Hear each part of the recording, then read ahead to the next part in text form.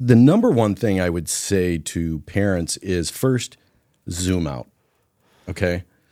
When we talk about things like fevers or any symptoms, whether it be cough or fever or anything, you've really got to zoom out. How does my kid look overall, okay? This should be kind of, I think, the overriding decision maker of whether or not you're going for help.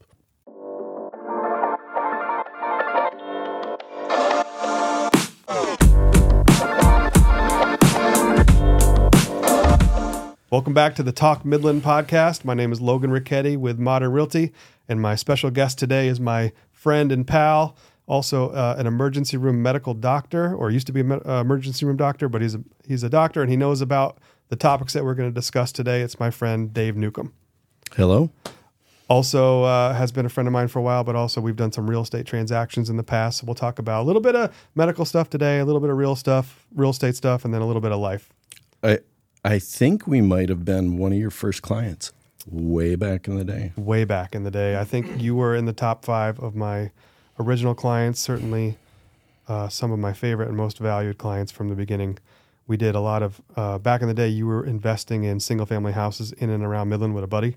Correct. And my passion back then was investment real estate, residential investment real estate. So I don't know how we connected exactly, but I helped you buy a couple deals. Correct, yes. You built more than a couple. Yeah, a lot. Yeah, I think at our peak we were at 13. If it tells you how long ago it was, the first house was $12,000. Wow. Well, I've seen I want it back. I know. You should have held on to it. I watched you and your partner build up that portfolio and then eventually unwind it years later, a lot of it, for much, much more than you bought it for, which was very interesting. And, you know, when you buy a piece of real estate, obviously your goal is for it to go up, and then eventually you're going to sell it for a profit. Sometimes things that happen in life dictate when you buy and sell and trade real estate. So a lot of it's timing, a lot of it's just luck, and a lot of it's just, you know, what season of life you happen to be in at the time. But I remember watching some of those sales because my office and I helped you and your partner unwind some of those sales, and you did really well. We did pretty well, yeah. Also helped you with a couple of your primary residences, actually bought a house from you. You did. Yep. Swooped in the final hour before it even got listed. I love real estate, but I want to talk about my kiddos today a little bit. Okay. You know, I got Finley's 4, almost 5. Her sister Elena's the same age, and then we have Lenora, who's a baby, 6 or 7 months old now. And over the last 12 months, there's been nothing but sickness. Correct. Rotating sickness. Everybody takes their turn as a parent in that season of life. There's probably nothing worse than seeing your child sick and not being able to help your child. And as a doctor, both in an emergency room setting and in regular clinical practice, you've seen many, many, many, many kids sick. For sure. It's matter of fact for you. You know, you're very objective because they're not your children and you're doing your job. But when a distraught parent comes in either to an emergency room or to just, you know, a doctor visit, there's so much emotion involved in that. Absolutely. Finley got sick just like they all do, and her temperature started to rise. Okay. You know, we have this little clicker. It's, you know, red, yellow, green. She always laughs about wanting to be in the green, you know, with her thermometer. Okay. Yeah. So we always check her temperature. If it's green, then she's in the green. You know, if it's yellow, it's okay, Dad. I'm just in the yellow. And if it's in the red, then, you know, it's over 100. Red alert. Yeah. I haven't seen this version. I already don't like it. But okay. All right. Well, we can get into that too. But, you know, at this point, I can tell by just touching the forehead what temperature they're at. Yep. Now, when a child is sick, I don't know about you, but I always choose to, you know, stay close to them at night and usually sleep with them or bring them in the bed or check on them over and over again just because I'm a little hyper conscious of, you know, sickness. And of course, because I'm a newer parent, so I'm still getting the hang of this. But, you know, I watched her temperature rise from 100 to 101 to 102 to 103. And at some point, you know, when you get to 101, 102, 103, you start talking about Motrin, Tylenol. Sure. And then it comes down to, you know, whether you should do that or whether you shouldn't, how many milligrams you should give them, how often, or milligrams. Right. Is it a milligram? Yeah. Milligrams, correct. And then also, you know, at what point, if this temperature rises to a certain level, do you take further action, escalate, you know, into an emergency room or calling the doctor or what? Now, I don't know what to do. Google tells me a bunch of things. Sure. Paternal and maternal instincts tell you a bunch of things. But generally speaking, how do you make that determination? The determination of when to seek medical care? Yeah. There's a lot of components there, okay? We could probably break it down into different elements, but right now, let's just talk about fever, okay? Because that's what you're saying. I didn't hear anything else.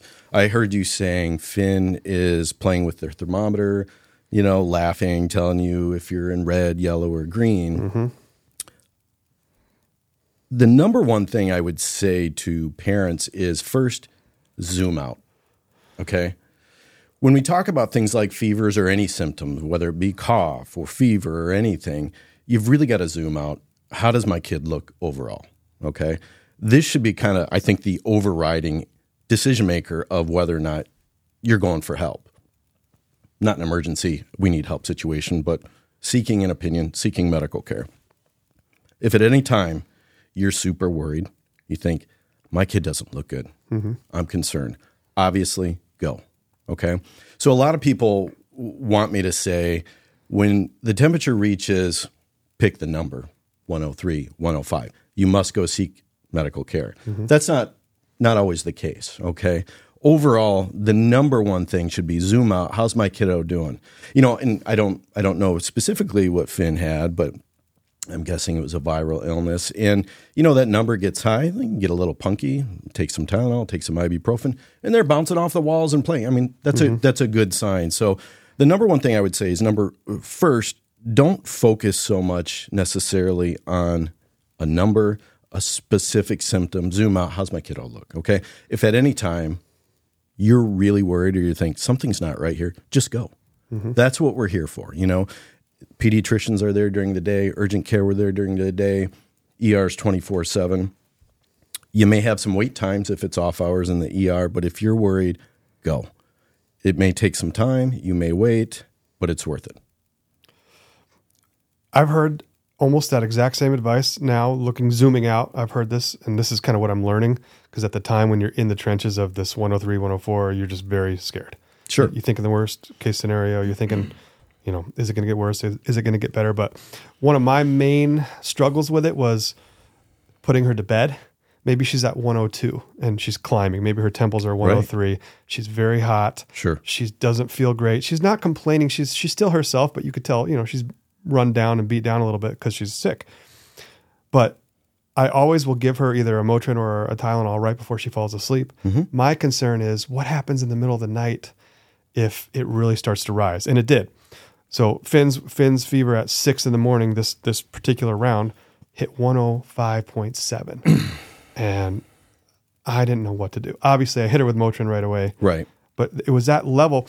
As a parent, I think a lot of us have this balance between, hey, we want to do what's best for our kid and take care of our kid. Right. But we also don't want to overreact and create trauma. Like going to the ER in the middle of the night is traumatic for any child. It is 100%. Any time of the day. Yeah. Oh yeah, sure. It's a varied crew there, and you got to wade through some pieces of humanity that are tough. I do think, and I will go to my deathbed thinking this, like you said, when in doubt, take them, because the worst case scenario is you go in there and they slap them on the butt and they send them out of there. But what they do is they check for some things, right?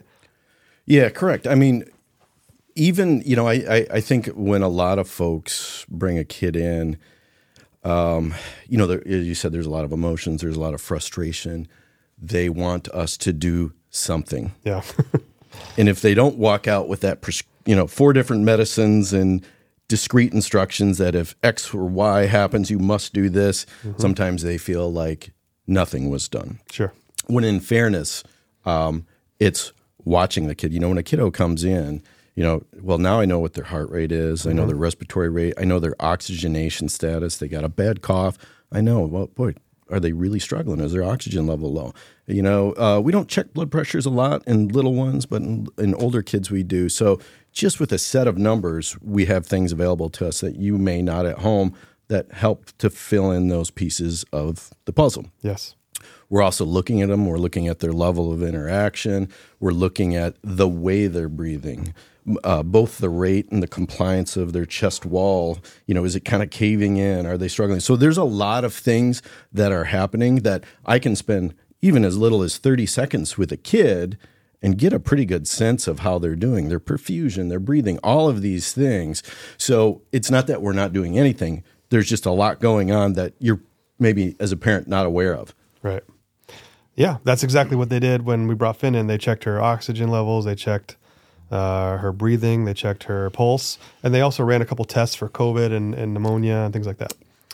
And then, for me, leaving the ER in this particular circumstance, I felt a lot better about, Sure. The dad status. So, okay, she's sick, she's got a fever. The doctor advised us maybe to raise the milligrams a little bit if needed. Mm-hmm. That was something they offered as an alternative. And I got a little education too from the doc, which was nice, where he was basically saying, look, the fever is going to run its course. The fever is fighting the virus.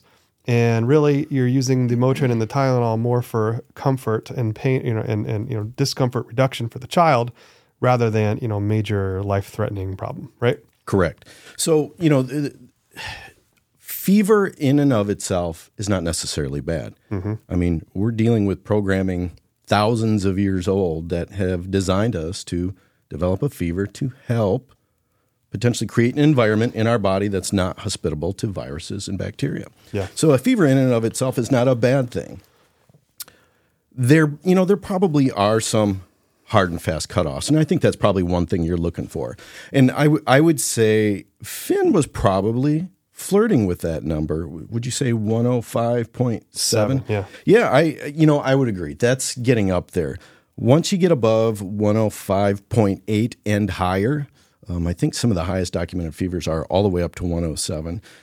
It's pretty rare for us to see things above 106. But once you are approaching that 106 and higher, that's not a number you want to be at for a prolonged period of time. The body has various chemical process that function optimally within a range of temperatures.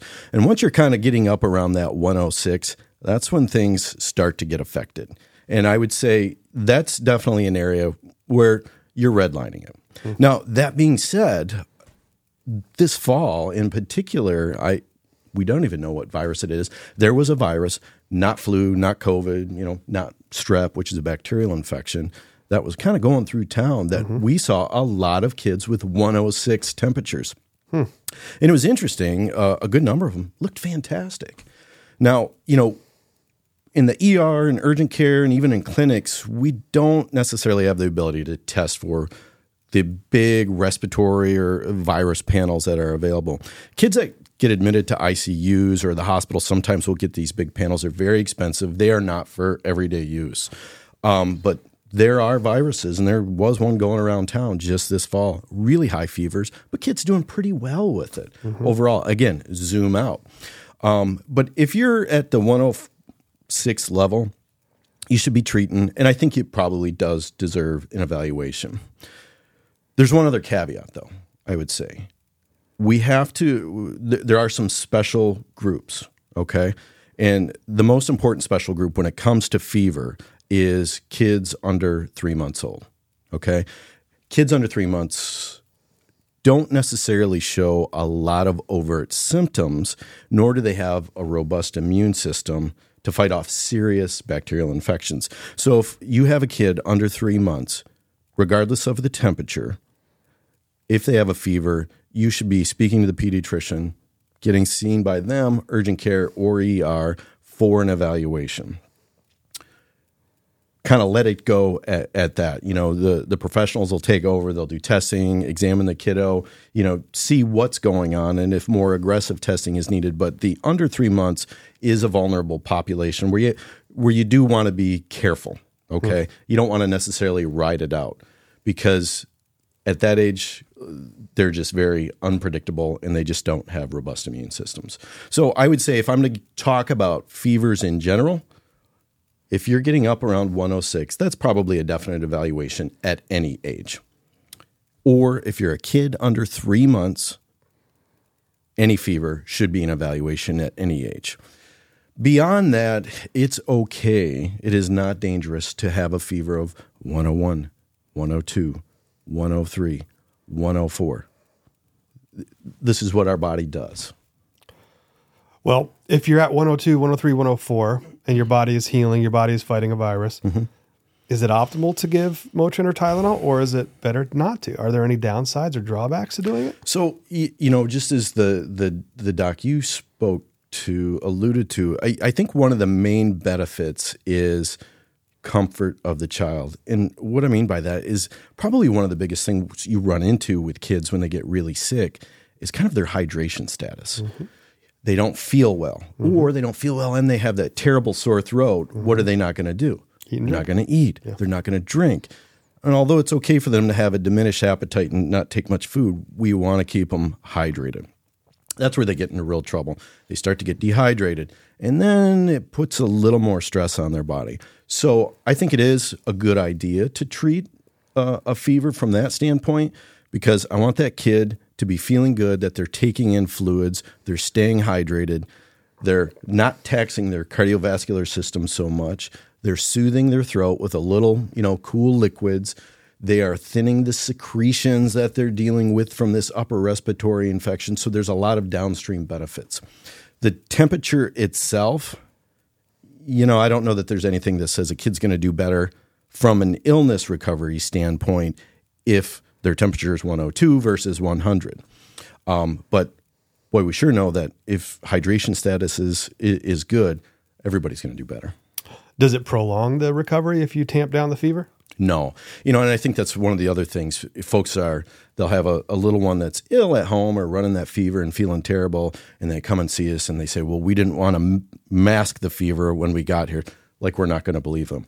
If your kid has a fever at home, we believe you. Yeah, that's interesting. Yeah, that is a you good don't point. have to mask it. No, that's a real concern for parents. Yeah. I felt that same way. Yeah. It's almost like, come on, Finn, show me you have a fever, because you don't want to feel like an idiot that you brought your kid in. Now they just hit 98 because you just gave them a Motrin an hour I can't ago. tell you how many kids I see that were probably looking terrible at home. Yeah. And they get in the bright, shiny lights and all the bing bongs and the little things blipping here and there, and they're fascinated, and they're just happy as a clam. Yeah.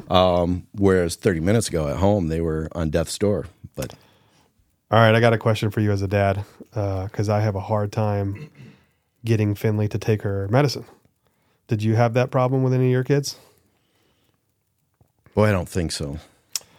Well, mine is special. She's very strong-willed, and I love that. I raised her that way. Yeah. I raised her that way, but she almost has a phobia about taking her medicine, and either in a syringe or in a cup, it's very difficult to get her to take it. I have a lot of friends that I've heard from have a similar issue. Mm-hmm. Her mom is really good at getting her to take it. She's a little bit more. Yeah, and that's where I have to give props to the kid's mom for sure. Yeah. Although I would probably be at work and get the phone call, hey, we have this symptom at home. Can I give this medicine? Mm-hmm. I wasn't on the delivery end. Gotcha. Well, I'm not very good at it. And I have learned that sometimes even, like bribing them with a little piece of chocolate or whatever I got to do. Yeah. Sometimes it works, sometimes it doesn't. But, even this morning, for example, Finn's getting drops in her ears right now for an ear infection. Mm-hmm. And she just does not want to take them. Yeah. And she makes it a big deal, and I have to sit with her, and I got to hold her, and we got to wait till she's ready and try to do the gentle parenting thing. But, last night I just waited till she fell asleep, and I just popped him in her ear because, great. It just wasn't, the juice wasn't worth the squeeze, Yeah. Well, it's good to know you didn't have that problem. I do. Yeah. Yeah. Well, and I mean, I don't have any good tricks. I mean, each kid is different. I'm watching Elena. She's got the same problem. You go click, click, sometimes click. It's brute force. Yeah. I try not to. I try not to do that. But what are some other concerns and things that a young parent with young toddler age children should be on the lookout for? Well, I think overall is, as I said, the number one thing we run into is probably hydration status.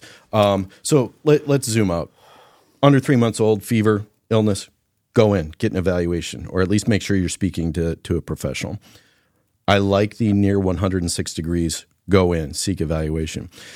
Beyond that, hydration status. So, what are their lips looking like? Okay. Are they getting dry? What is their inside their mouth looking like? Is their tongue getting a little dry? Are they having persistent vomiting? If they're still in diapers, are they still having wet diapers? Or has it been 12 hours since we've had any kind of wet diaper?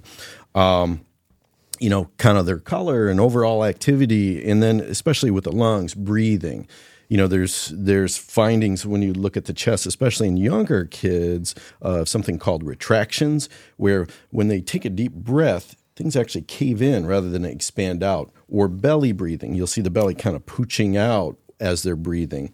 Or nasal flaring, the nostrils getting bigger. These are signs that kids can have some degree of respiratory distress from, a virus and/or pneumonia or bacterial infection. So we need to be looking for that stuff? That stuff, yeah. I think another thing, every parent's going to go through that season where their kids are just sick. 4 months, it seems like. Yeah. We just finished this one. Now we're in the next one. It's funny you mentioned ears. It seems like the progression for a lot of kids, my own included, was, we have that season of viral illnesses. And then what happens? Well, then we get all these secondary ear infections, and then we wind up with ear tubes and perforated eardrums. One thing is your kids deal with these viruses, be on the lookout. Even if you see a doc and they say, everything looks fine, viral illness, nothing to do here, no antibiotics, keep watching for what we would call localizing signs. And what I mean by that is you got a kid with nonspecific symptoms, a little bit of runny nose, maybe a little bit of cough, a little bit of fever, but then they say, hey, my ear really hurts now. Mm-hmm. So something's changed there, okay? And what we're always looking for is doctors. The vast majority of these illnesses are viral, and it's just supportive care, fluids, Tylenol, ibuprofen. But what we're looking for is any signs of a secondary bacterial infection that needs antibiotics. That ear starts hurting like crazy. We'll see kids, and they'll say, well, they were just seen by a doc, and they said nothing was wrong with them. And look, now they have an ear infection. Well, that probably popped up in the last couple of days. So if your kid develops a new localizing thing, or maybe they've had a cough, but then they start really complaining of either belly pain or pain in their chest or in their back, it might be because they're actually developing a pneumonia. Maybe they need an x-ray. So if you see a new symptom pop up that's local to an area, that probably warrants a repeat evaluation as well. That's very interesting to me. And I wonder, do some of those symptoms, like you said, they can create other problems like an ear infection? Correct. I mean, I think the vast majority of kids we see with ear infections, it's not just an ear infection. Ear infections usually happen on the tail end of an upper respiratory virus that has all the mucosa and everything inflamed. Things aren't draining properly. Yes. And then a few days later, you get a secondary ear infection. So, often I'll see parents whose kid probably has a upper respiratory viral illness that I don't have a cure for. But I also see an ear infection, so we give them the antibiotic. And I warn them, listen, we're treating the ear infection. Understand, they're still going to have a cough. They're probably still going to have a fever because we're treating the secondary bacterial infection. We've done nothing for this, underlying virus that kicked all of this off. Anytime we go into the ENT doc, they look in the ears and they know within one look. Correct. Infected. So it must be very easy to diagnose because it's right there. You can see it. They always diagnose some kind of antibiotic, right? Usually a drop or a pill, whatever. And a couple of days later, it's gone.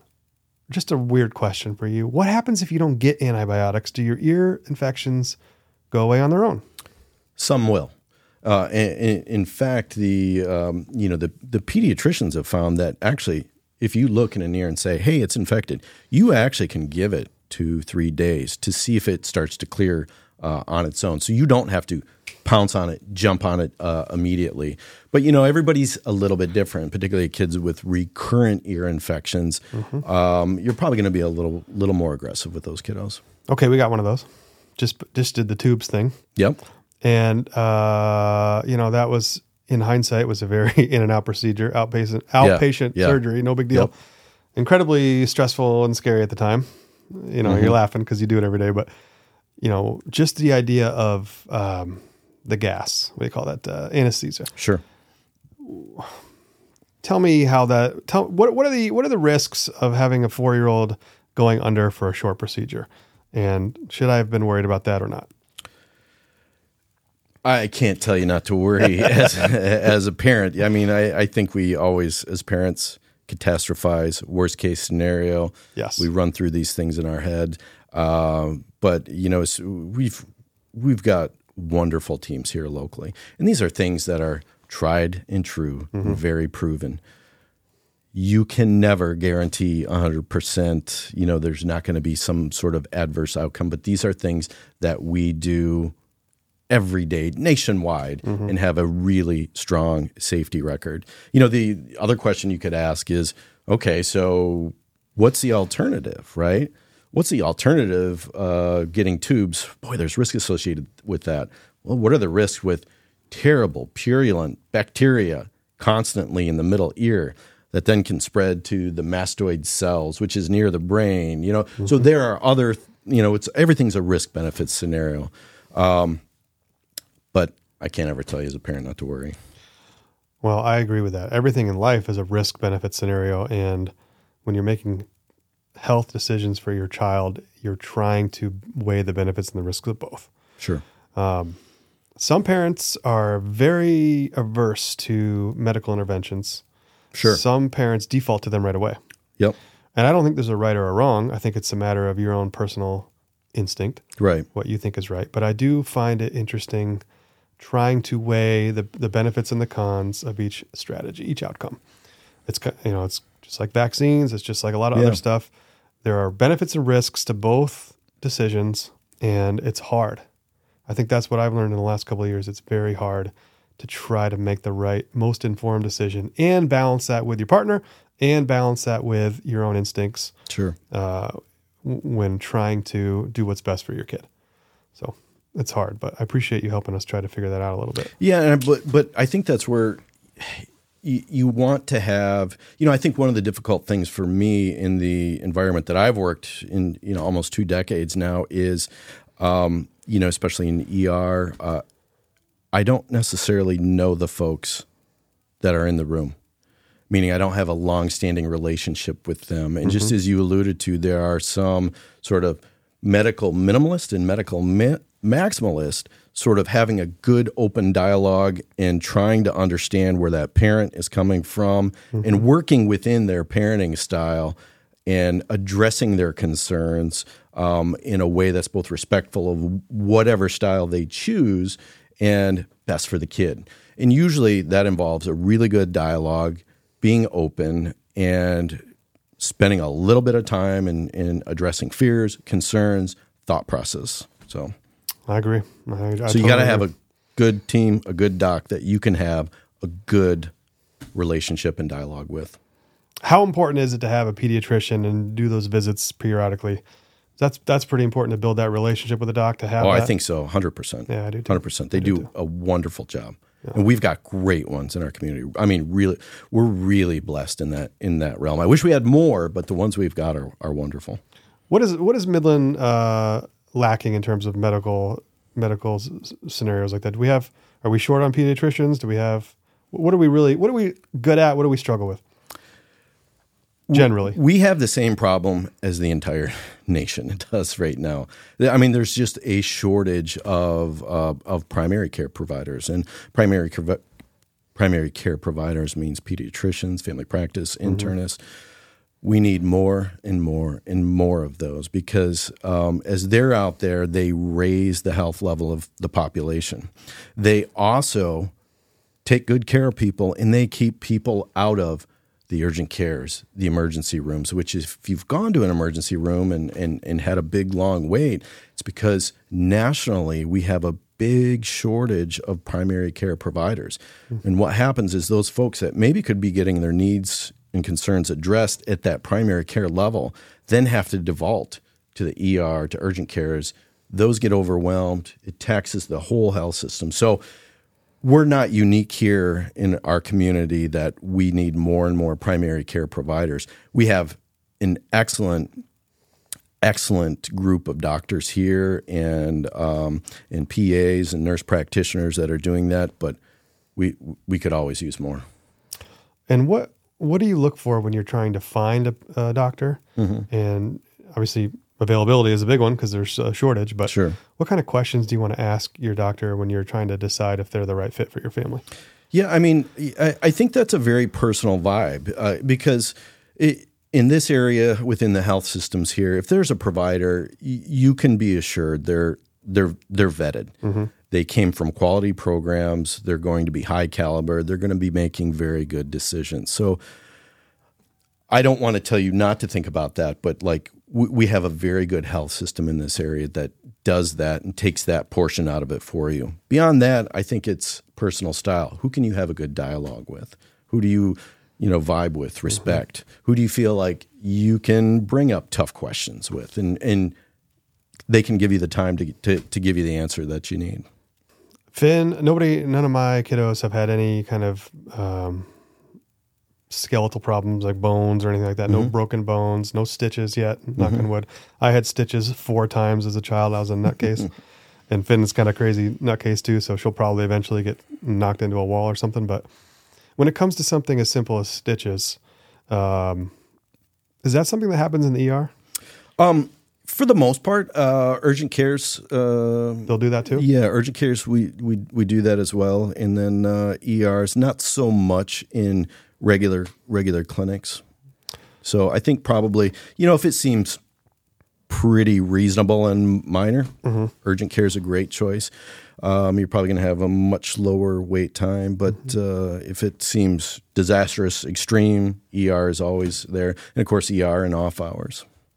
So then if you come in with a cut and it needs stitches, they're going to sit you down, they're going to clean it, they're going to give a local anesthetic, typically, like a shot? Correct, yeah. Is it always a shot still at this point? Well, there's a couple of exceptions to that. If there's something on the scalp saying it's very tiny, the scalp's pretty insensate. It's not super sensitive. Meaning, you can poke yourself there and it doesn't hurt too bad. And the scalp you can staple. So if it's a matter of 2 quick staples, a lot of times I won't even do anesthetic. I'll warn folks or give them the choice. Hey, I can numb you up. It'll be 2 shots that hurt more than 2 quick pinches and we're done. So, but yeah, local anesthetic with the exception being if it's really, really minor, then it may not be needed. Second issue is there are some topicals, particularly useful in kiddos who aren't going to respond well to shots. That you can just simply put in the wound. It has both an anesthetic and a vasoconstrictor agent, so there's not much blood in the field, and you put that on with a cotton ball, and within about 15 minutes, they're good to go. How important is it really to wash your hands? I think it's very, very important. Yeah, very important.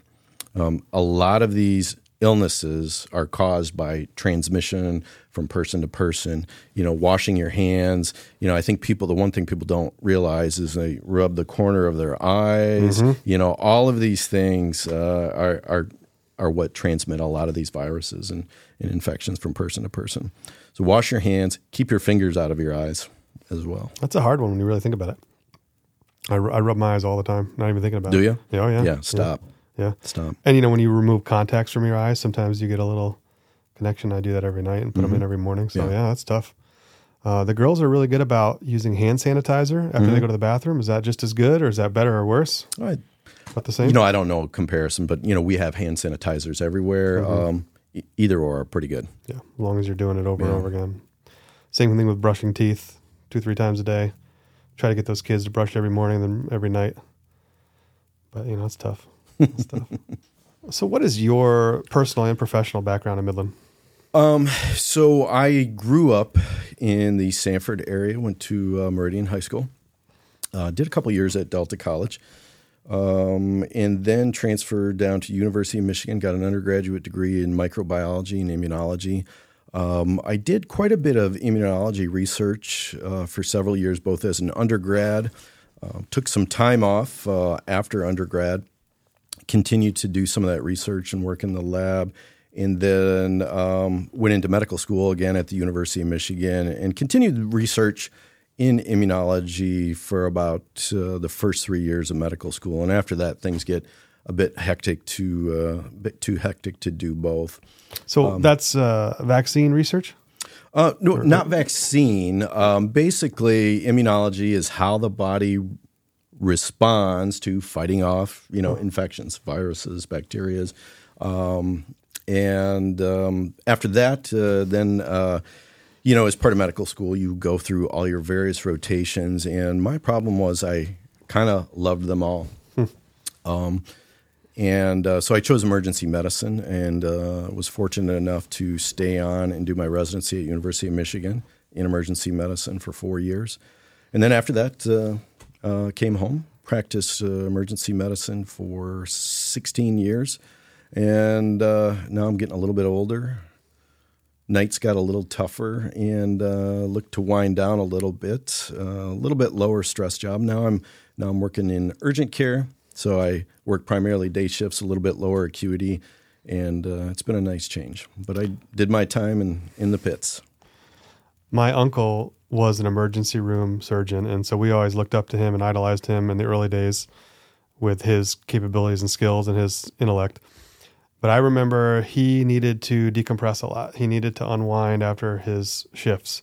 And I've noticed, I don't know if you do that or if you have that need, but I noticed that you have some hobbies that align with decompression and maybe getting out of your head a little while. Yeah, I mean, certainly I find myself having to do that a lot less since I laid down the emergency room. But yeah, I do a lot of outdoor activities. I'm a big hunter and fisherman, which was why losing the lakes was very difficult for me. That's a big part of my identity, and like many folks around here, it all got washed away one day in the spring during COVID. I tend to get away from people. And away from alarms and dinging, and I like my quiet time. I like a fire, and I like to be outdoors. I think I was more referring to your glass building, your glass. What is that called? So stained glass, yeah. I do a bit of stained glass as well. Incredible stuff. Yeah, well, thank you. I love it. I think one of the things that took me a long time to realize is, I think everybody needs to be creative in some way. And, for some people, that's different for everybody. For me, I enjoy that. I enjoy some kind of art. And I think there's also a lot of creativity and a lot of outdoor pursuits. But, for other people, maybe that's building a business and things of that nature. But I think no matter what we do for a living, all of us have to have some sort of creative outlet. Because I think that's what we're all about. I think it's central to everyone, and you just got to find your own. But for me, it's been, one of the things is stained glass. I enjoy doing that. I haven't done it as much as I would like to, but I got a really nice studio, and I'm looking forward to getting back into it a little heavier this winter. Real estate is great. Helping people buy and sell houses is great, but it's not God's work. It's real estate brokering of transactions. You help people. There is certainly some service in that. But being a medical doctor, being a surgeon, being an emergency room, doctor, helping hundreds and thousands of people feel better, I have to imagine there's some kind of fulfillment that you've got from that. Yeah, it is. You end up having so many individual occurrences over that long of a time span. They almost all blend and merge and get lost a bit. There certainly have been some sort of procedural wins, I guess, where you take an action and you have an amazing outcome. Someone's life is saved that day. Yeah. Those are fewer than you might think, but it's funny. Those aren't the ones that I actually really hold on to and remember. The ones I've always held on to, and I can think of one right now, are the ones that actually didn't result in a win. It was more being a really compassionate, thoughtful, and present person, human being, for maybe a patient and a family member as they passed. There's no win there in the outcome. Yeah. But the thanks I probably got from cases like that were just vastly superior to maybe the procedural wins or the diagnostic wins. You caught that one in a million. And those I think I'll always hold on to above all else. Well, thank you for 2 decades of service. Thank you. I'm still going. And thanks for being a friend. Thanks for being a real estate client. Thanks for being a guest on the Talk Midland podcast. All right. Thank you.